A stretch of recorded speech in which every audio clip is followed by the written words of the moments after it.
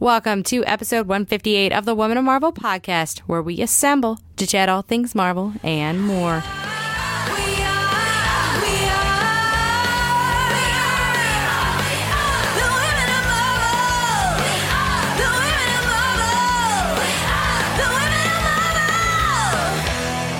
Hi, everybody. Welcome to Women of Marvel. I'm Christina Harrington, editor in the Iceman office. I'm here alone today. Well, not alone. You'll see in a minute. But Judy's not here. So if I swear, I'm sorry. She's not here to remind me not to. But with me today is Sina Grace, writer for Iceman. Hi, Sina. Hey, I promise not to swear either. I always say don't make promises you can't keep. So I'm right here. But yeah, so I wanted to welcome you to our podcast. In case you weren't aware, dear reader, we recently revealed, well, not recently, a couple years now, that Bobby Drake is gay. Iceman's gay. And we have a book that's part relationship drama and him figuring out his sexuality and part high X-Men action. And Sina, what's that like? How did you dive into and start developing this book? Well, it's a lot of fun, for starters.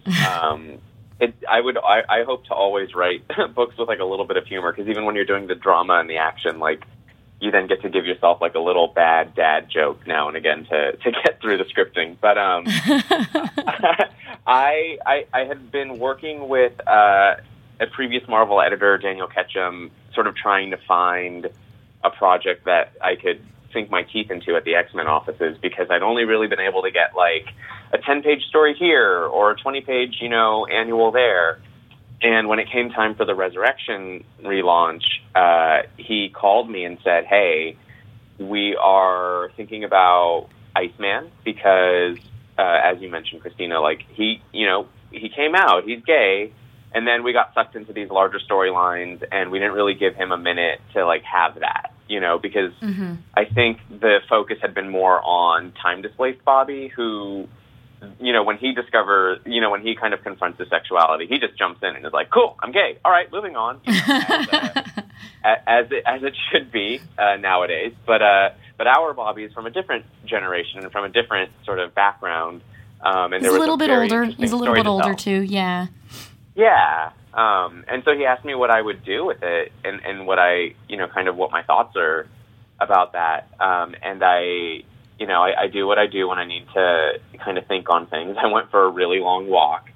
And I just basically stuck with my gut, which was like, I was like, who is this guy? Like, who is Bobby Drake? Like, no one really knows because he's hiding in plain sight. And that angle really worked for Marvel. They really liked this idea of leaning into the continuity, leaning into the subtext that had been there, that all these fans had kind of been commenting on for years, and just embracing that rather than trying to kind of, pigeonhole a story that wasn't organic. And so that fit really well. And then kind of the next challenge for creating an Iceman series was like, well, who does he punch that you wouldn't just call the X-Men to punch? Yeah.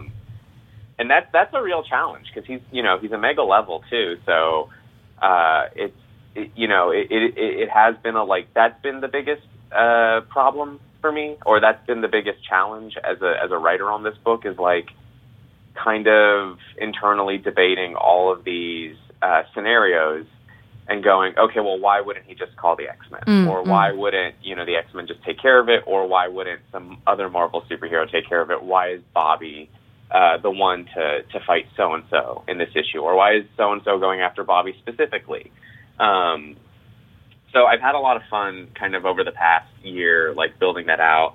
And yeah, I don't know, we can get more into that if that's interesting to you. But that's the nuts and bolts of, or the long and short of how I got involved with this book. That's great. I think you hit on one of the things that makes the book so great in my eyes, is that it focuses on such a personal story about him struggling not only with relationships, but also coming out over and over again to his friends and also to his family. Like, the relationship between him and his parents is fraught for a lot of different reasons. There's the mutant complication, and him coming out to his parents was a really powerful moment in the book for me. Like, where's the inspiration coming from for these things? Like, it somehow feels very contemporary while still having that universal like X-Men edge to it. Yeah, where's your inspiration coming from for these I guess the deep dive into these relationships and the complications there? I constantly go back and read through X-Men series, like, eras in the X-Men history that like sang to me. Mm-hmm. And a lot of that is, like really cool fight scenes and really cool splash pages, but also like weird, like when characters just have complicated relationships with each other, it's not always romantic and stuff. And that's why, I was super curious to sort of dive into this relationship with like Bobby Drake and Kitty Pryde. Because it's so much more than just what you see in pop culture between like male and female relationships. And, even though like it's still kind of centered around the guy, I feel like at least Kitty gets a perspective, and you get to see sort of like how she thinks about these people around her and how she thinks about the school, in a leadership position too. I try to sneak that in when I can. But yeah, I go back to old X-Men books that really worked for me. Initially, I watched a lot of Grey's Anatomy. Oh, yes. Okay, that's good. That's very good. Did Daniel tell you to do that? One of Daniel's best notes that he would ever give was, think about this in terms of a Grey's Anatomy episode, where the drama between the characters is heightened by the action happening. And I could definitely see that in Iceman. So was that a note from Daniel? Yeah, that was definitely a piece of Daniel advice. And it's really good advice. It's a great, for any writers listening in or aspiring writers listening, like it's a very good, as a basis of storytelling, like a copy and paste tool. Like, whatever the case is that comes in, for these characters speaks directly to sort of their inner conflict, with their relationships at hand. And so I was watching a lot of that to kind of like see how they did that and work with that. And then I basically did the complete opposite of what Grey's does with the scene with Bobby coming out to his parents. Cause I wanted to point out, like, I was like, everything gets thrown out the window when it comes to fighting with your family. Like feelings, decorum, courtesy, and metaphor. Cause I think for the first couple of issues with Iceman, we were really just sort of playing into the mutant metaphor and, as a dialogue for Bobby's kind of journey coming out, because I don't know, at the end of the day, it's still an X-Men book, and it's still a book about, people kind of taking on adversity via fight scenes. So I didn't want to get bogged down too much in, like, I didn't want to make it feel like an after-school special. But then with that fifth issue, I was just like, you know what? Like, I have been hired to tell a specific story here and contribute my perspective to these things, and I'm just going to basically give everything. Like, every awful conversation I've had to have with my family, every painful conversation, my friends have had with their families, and I just put it in there. And then on top of that, I juxtaposed it with Juggernaut, because it's just brutal, and he's a brutal guy. So I just wanted it to be very, like, everything about it to be super visceral, and for there to be no metaphor, for everything to just be super literal pain. Because, I think that's kind of, it still happens, and that's the funny thing about some Twitter comments is, in the same hour where someone will say, like, I'm afraid to come out, I still can't come out, but this book has been very helpful in telling me I'm not alone. In the same hour that I'll get that tweet, I'll get someone sending me like a really dumb meme being like, who cares? It's 2017. And I'll be like, that's the point is, like in the coastal cities, it's super chill and relaxed, and people are kind of woke about these things. And then in different communities and in different parts of the country, that's not the case.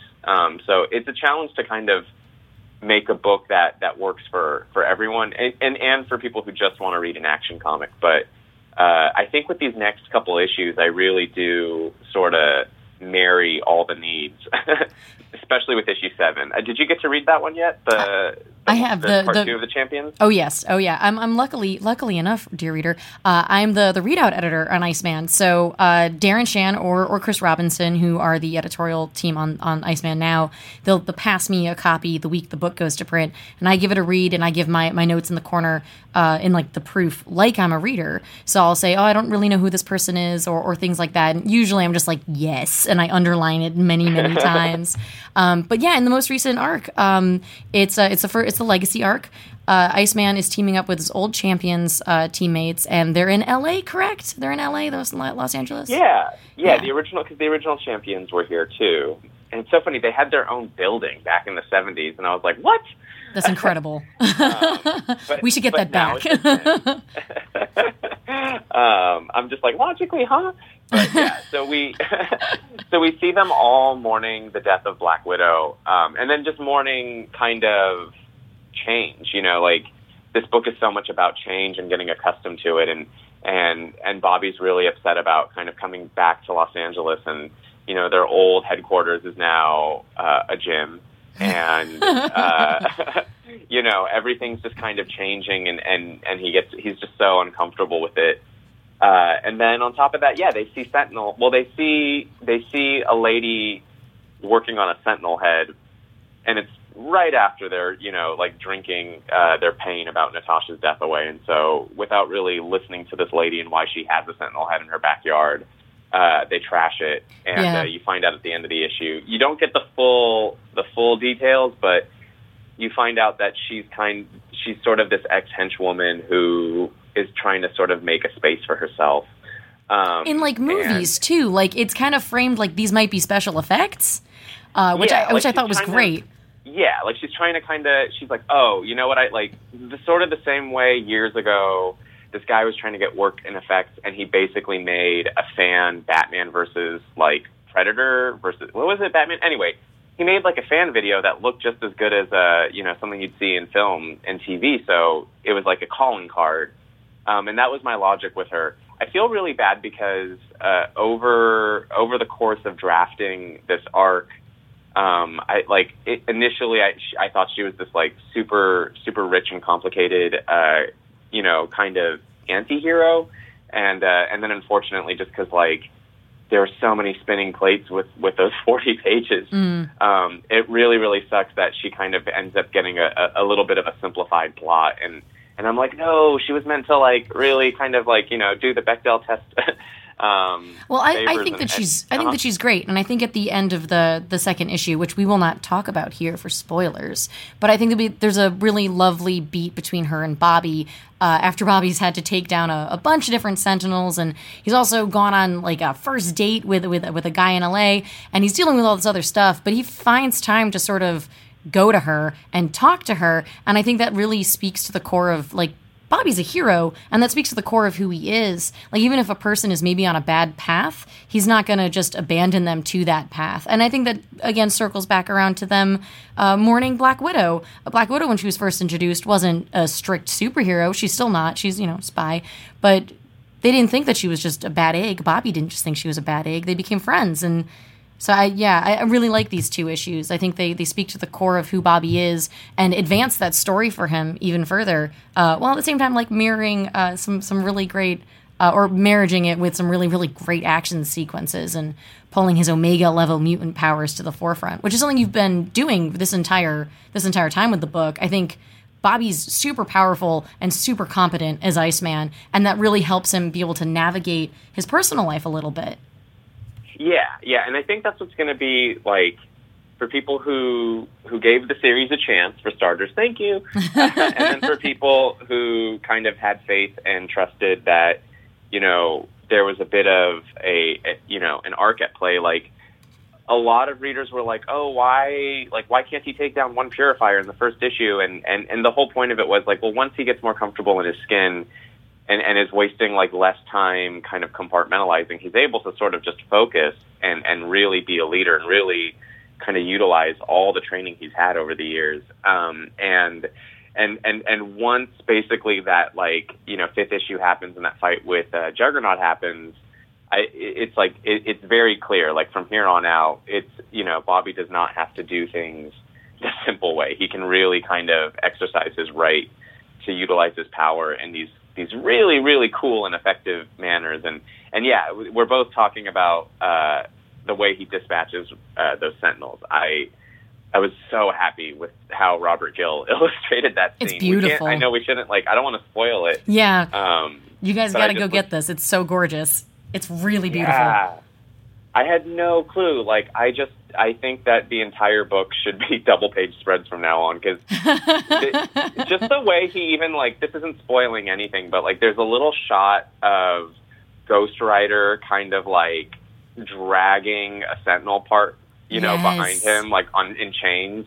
Yes. And it just looks so much more badass than I even, I just kind of thought it was, a cute sort of throwaway moment, and the way Robert drew it, it's just oh, okay, now I get what this book needs to be moving forward. It's just like a Fast and Furious type of book, where it's just always these cool action, death-defying scenes. Yes. And then Bobby, smugly grinning through it. Yeah, and making a great corny pun or a dad joke, which have been really great. One of my favorite parts about Bobby is his sense of humor, and I feel like that comes through really strongly in this book. You got a good handle on his voice, which is a very particular voice, and I think you got it down.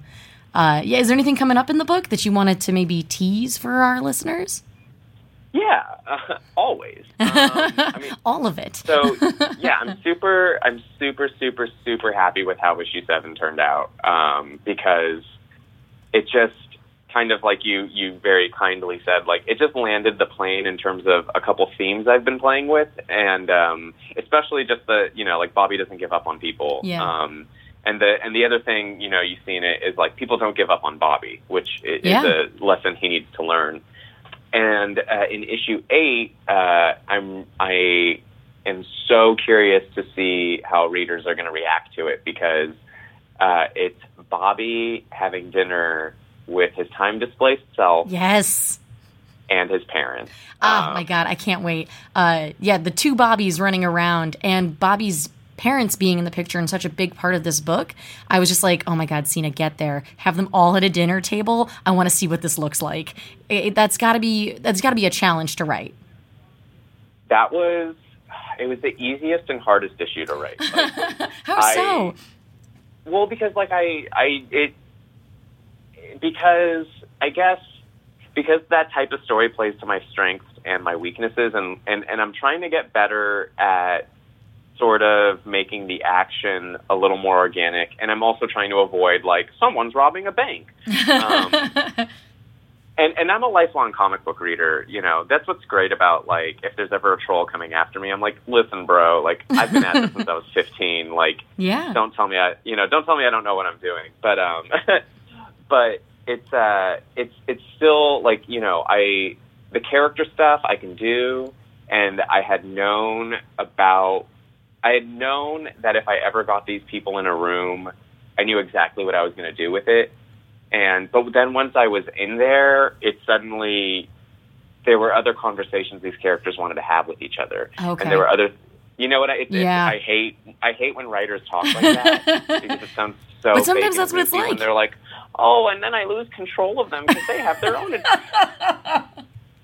But it happens. It really, you're oh, come on, just get to, just say this line. Just say this line. And then you realize it's oh, I can't, because, all these other things need to happen. And the main thing, it was a challenge because I wanted to also create some, stakes and mounting tension outside of sort of this character work. And I wanted to also really be fair to Bobby's parents, and also really be fair to the people who are reading this book, and who have parents who aren't coming around as quickly as you want them to. And it was just a juggle, but I guess the whole time it was work I was happy to do. You know what I mean? It was still it turned into work, which I thought it wasn't gonna be, but it really comes together. And I can't wait till you message me after you read it, because I do think, it's a very, I don't think it's a story that anyone else has told or will get to tell, just because of the circumstances, and it's really lovely. I don't know. I've done the thing before where you can talk to your younger self and give him advice, and and that's something I think I do kind of okay. So I don't know. We'll see. I'm so excited. So that happens, and that's a really wonderful standalone issue that actually introduces like some stuff that's going to happen after that, which I can't tell too many details about, but I can say, we're going to see Doc Hen. Oh, great. Okay. Oh my God, I'm so excited. Like, yeah, I loved it. Again, yeah. I love the two of them. I want to see the two of them like fight. It's going to be great. I want to see them like fight and make out. But I was going to say it, but I wasn't going to say it. It's just going to be fighting for issue 9. I know that much. That's great. Doc Hen's one of my favorites, so I think he and Bobby probably have a lot to talk about and kiss about? ? I guess we'll have to see. So you've been a lifelong comic book reader. Yeah, for real. It's I have I still have some of my old Wolverine action pages from when I was 6. That's awesome. You can carbon date it and prove that I'm real. What were the characters that got you in? I'm always curious to see what this is, especially with the comics writers and artists, to see what hooked them and pulled them into this weird, crazy world we now all exist in. So, I mean, sad, I always say this on podcasts, but I'm Starbucks basic when it comes to my entry into X-Men. I love Wolverine. Yes. I love Jean Grey. Yeah. Gambit was super cool. Obviously, I was the right age when Gambit sort of came into the scene. I super loved Morph from the animated series version of him. I don't know why. I just I remembered sympathizing with him so much and trying to find him in the comic books and being what's this weird gray-haired gray-faced noseless version of him with a cape that Joe Mad drew?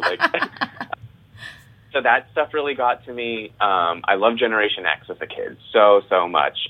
Skin, Sync, those were sort of just the whole cast, actually. It was that was a good team, in my opinion. Good, yeah, and rife with good relationship stuff too. Everybody was either kissing one another or mad at each other or teaming up. It was the X-Men does a really just as a title forever since way back. Has always done the relationship stuff really great, and the drama there too. And that team especially was very good at it, I feel like. Yeah, completely. I don't have anything. You said it all right there. So it was X-Men, and then it was Spider-Man, and then to just prove that I'm not blowing steam up your butt or anything. I also like that Batman guy. Yeah, wait, who's that? Cool. I've never heard of that person before, Sina. I don't know what you're talking about. Ben Affleck plays him in the film. Oh, okay. Yeah, no, I gotcha. That's great. The X-Men got me into, Jean Grey was a huge reason why I kept reading comics. So if you're Starbucks basic, I'm right there with you. I love X-Men Blue and Gold, which is so funny that that's when I get to kind of come into canon. Yeah. Is in the resurrection of Blue and Gold, because I remembered getting the trading cards and always loving the formations between the two teams, and I was a big trading card guy. That was how I learned a lot about X-Men, was just reading stats on these characters I'd never seen. Ooh, who's Wolfsbane? And then you go to the 25-cent bin and get X Factor issues.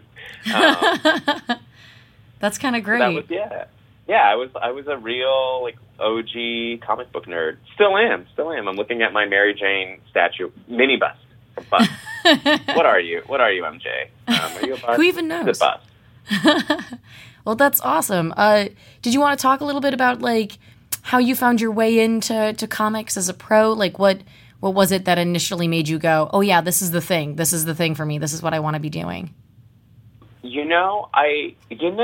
I always wanted to do it. I was always drawing, and I was always drawing comic book characters.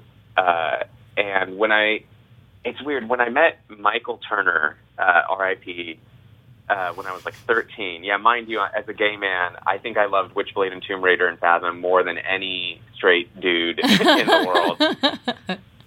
I was the biggest apologist for why clothes would keep getting torn off these women. I was what? It's the ancient blade. That's what it does to you. It's not my fault she has no rib cage.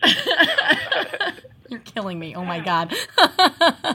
But no, for real. Like, I'm like, you know, I always it's like, dear internet trolls, like, I'm like you too. I read those books too, but we just got different things out of it. Like, I wanted to be them, they wanted other things. Anyway, so I interned at Top Cow Productions because I'd met Michael Turner at Comic-Con, and I thought he was the coolest guy on earth. He was getting like a massage from a babe while like signing my like Witchblade back issues. That is glamorous. That's much more glamorous than what the life is. I know. Well, yeah, and my mom was like, my mom was so taken by him, and she was like, do you think like he and your sister would be good? Because my sister was, you know, she was old enough to date him.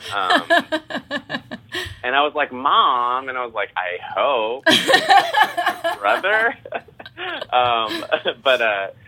So I thought comic artists could have it all, like in terms of just, you know, getting dates by saying they draw comic books, which actually nowadays, yes, but 7 years ago, no. Maybe not, yeah. But at any rate, yeah, I really wanted to do it, so I interned at Top Cow when I was in high school because I struck a sort of like pen pal relationship with the then editor over there, Renee Geerlings, who like she taught me so much in terms of just how to handle yourself in a professional environment. Like she constantly was just like smacking me around, being like, you can't do that. Like you need to just like know your place, you know? Which is sad, but useful advice for anyone to have is like know your place. But I did that. Then I made zines in high school, and then self-published in college. And then after college, I was sort of working on a webcomic and illustrating a children's book for this lady, Amber Benson. And then I got an email asking if I'd want to get back into comics and editing. And I was like, I didn't know I'd left. And that's when I got the job working as Robert Kirkman's, editorial director or something for Skybound, his imprint at Image. And I did that for a while. And then after that, I was like, all right, I just want to do the creative stuff full time. I quit and went full-time freelance creative. And I've been doing that now for, I think, 4 years. And, you know, it's hand to mouth sometimes, but I wouldn't change it for the world. Like, this is when you can get to a place where being creative can pay your rent. You lose sight of how significant that is. But whenever you can remember it, or whenever you can see it for what it is, it's a really cool thing, because it's a lot harder to get to this place than you'd imagine. Yeah. To sort of, but anyway, yeah. So that's the TLDR. Yeah, I feel like there are a lot of different ways into comics, but like the thing that always like drives people in is just like a firm desire to be here and to work your butt off once you get here. Like comics will break your heart sometimes, and so putting in the work and remembering that you love it are two like core parts of it, and like reminding yourself that, like you said, like, oh man, this is what I get to do. Like this is the thing that I do now. Is kind of crazy. Like it comes in waves for me. Like it hit me over Comic-Con again. I was just like, oh right, this is the thing that I've always wanted to do, and now I'm lucky enough to be able to do it. All right, let's get to work. Let's put my head down and keep going.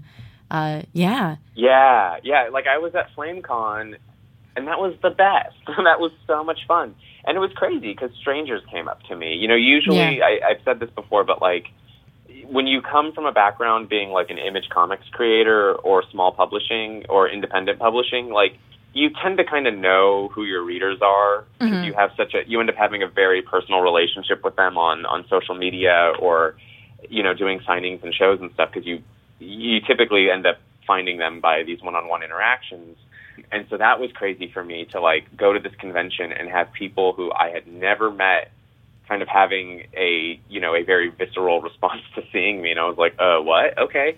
And then, and I got these letters, like people would hand me notes that were just saying, you know, really like lovely and endearing things that I don't know that I deserved for writing Iceman. But it was cool. It was super cool. And I have friends who draw My Little Pony or draw Transformers, and they don't have those experiences. And that's what makes it worth it, is like, if you can move someone and affect someone through storytelling, like, whoa, you know, that's the dream, isn't it?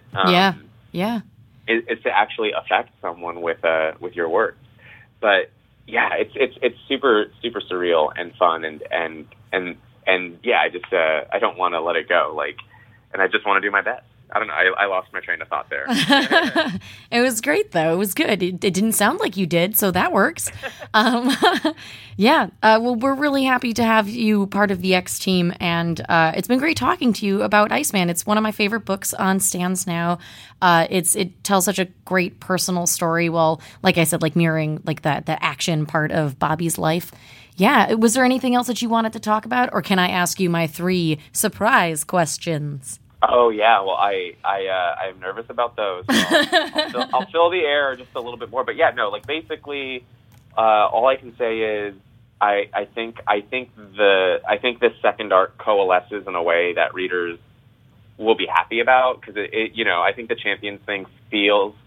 Champions arc might feel like a distraction from the larger sort of stories I'm working on with Bobby, but when he gets back to New York with sort of all the information and experiences he has in LA, it really does kind of coalesce into something super cool. And I don't know, I really like this book, and I've been trying some stuff that I think will pay off for people who are sticking with it, rather than just buying an issue here or there. Yeah. There's lots of little themes that kind of come together all at the end. So just keep on, I don't know, please keep reading it, supporting it, writing in. Yeah, we love to hear. We love to get letters. We get Iceman letters all the time. We love to get them. So if you have something nice to say, please send it our way. Yeah, I read them, and we get fan art, and we put it in the book, and it makes me feel like what it was back when I was sort of not in comics but buying them like crazy, and just when the single issue, the floppy, actually feels like a whole experience. From like the Kevin Wada covers, to like the cool interiors, to the very personal letters column. Like, it's just sort of, I want it to feel like a club. Like, I want it to feel like we're all reading, a favorite book or something. And I don't know, but either way, I love the book, and I just want everyone else to love it. And yeah, that's all I've got there. So now ambush me with these questions. Okay. So these are actually 3 questions that we ask whenever we interview people who might be our interns. We ask them these 3 questions, and I thought it might be fun to see what the pro perspective would be on them. And I promise there's no wrong answer. But I do want to see your work. Okay, let's just dive in. So the first question that we ask our intern candidates is this. Who is Peter Parker's true love? Mary Jane Watson or Gwen Stacy? Mary Jane Watson. You went there immediately. Can I ask why? Because she challenged him, and she's also got her own life, and she just has always, I don't know, she's just always felt right to me. She's always felt like the one, and when it comes to love and romance, you got to follow your gut. And I find who they are for each other a bit more interesting than Peter and Gwen. That's fair. Okay, so the second question is, who would win in a fight, Thor or Hulk? Oh, I don't know. I'm gonna say Thor. Just it's because tough, I feel right? like, I don't know. I just feel like he's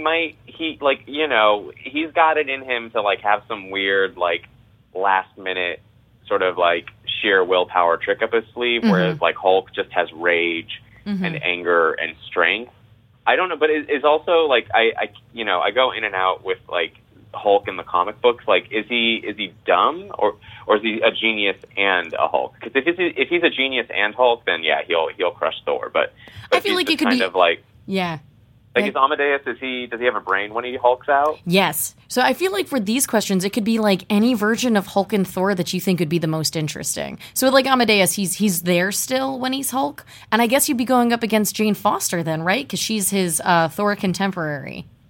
Oh. So does that change things? I don't know enough about them. Like, I'm a Marvel guy, but like I'm I'm X-Men deep. So I tend to get like, my knowledge with the Avengers is like, every few years I'll read a couple story arcs and stuff and catch up. But I I'm gonna say if it's like our old school Hulk and Thor, I'd say Thor wins. Okay, I'm there with you. And if it's new school, I just don't know enough about Amadeus, but I'm gonna say it's a tie, and they move on to do better things together. And they team up instead. Okay, that's fair. Yeah. I like that a lot. So the third question we ask maybe deserves a little preamble. So you know this, but just in case the listener does not, in our 2001 comic book event, Civil War, we posit the idea that maybe superheroes are operating a little without enough oversight. And so this idea is put out there into the Marvel Universe that maybe they should register their real identities with the government. And of course, there's a faction against this that thinks that database or wherever that information goes can get into the wrong hands. So my question to you would be, would you be pro-superhuman registration or would you be anti-superhuman registration? I am anti-superhuman registration. I don't think I've had a person say pro yet.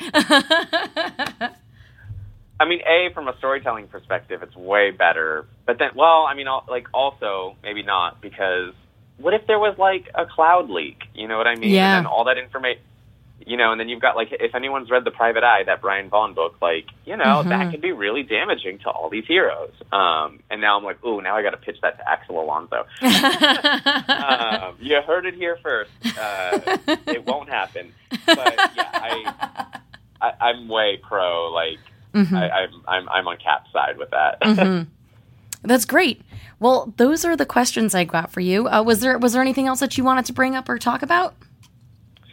I'm trying to think. Everyone should be reading all of the X-Men books, but I really love X-Men Blue. I just want to say that out loud. And mainly because it also has Corey Smith drawing it every now and again, and I love Corey Smith's artwork. Yes, he's so good. That's what I'm going to spend this time repping other people's books. I mean, go for it. Yeah. Oh, yeah, Chip Zdarsky's Spider-Man. Looking forward to more of that. Chip, don't drop the ball. Don't mess it up, Chip. And I saw Blade Runner 2049 last night, and I am in the camp that loved it. And now you're just gonna start just like repping everything. You're just like, okay, no, this is what I'm reading. These are the TV shows you all should be watching. I love it. It's great. I'm reading Shirley Jackson from The Lottery and Other Stories. We're doing a Halloween sort of horror theme this month. But that's me. That's great. Well, thank you so much for coming on Women of Marvel and talking to us about Iceman and all of this stuff. It's been great talking to you. Same. Thanks so much for having me and getting this together and for saying nice things about the book and for helping out with it, because I always fear what happens. Like, I just want to make sure there's many eyes on it before it goes out into the world. So thank you for being one of its, watchdogs or whatever. I love it. It's one of the best parts of my week is getting Iceman on my desk and just being like, cool, I get to read this now before anybody else. It's good stuff. But yeah, thanks for coming on board. Thank you so much for listening in. And Sina, thank you again for joining us. And we'll catch you next time on Women of Marvel. As always, if you have questions or suggestions, please email us at womanof@marvel.com or tweet at Marvel with #WomanOfMarvel. We'll check you guys later. This is Marvel, your universe.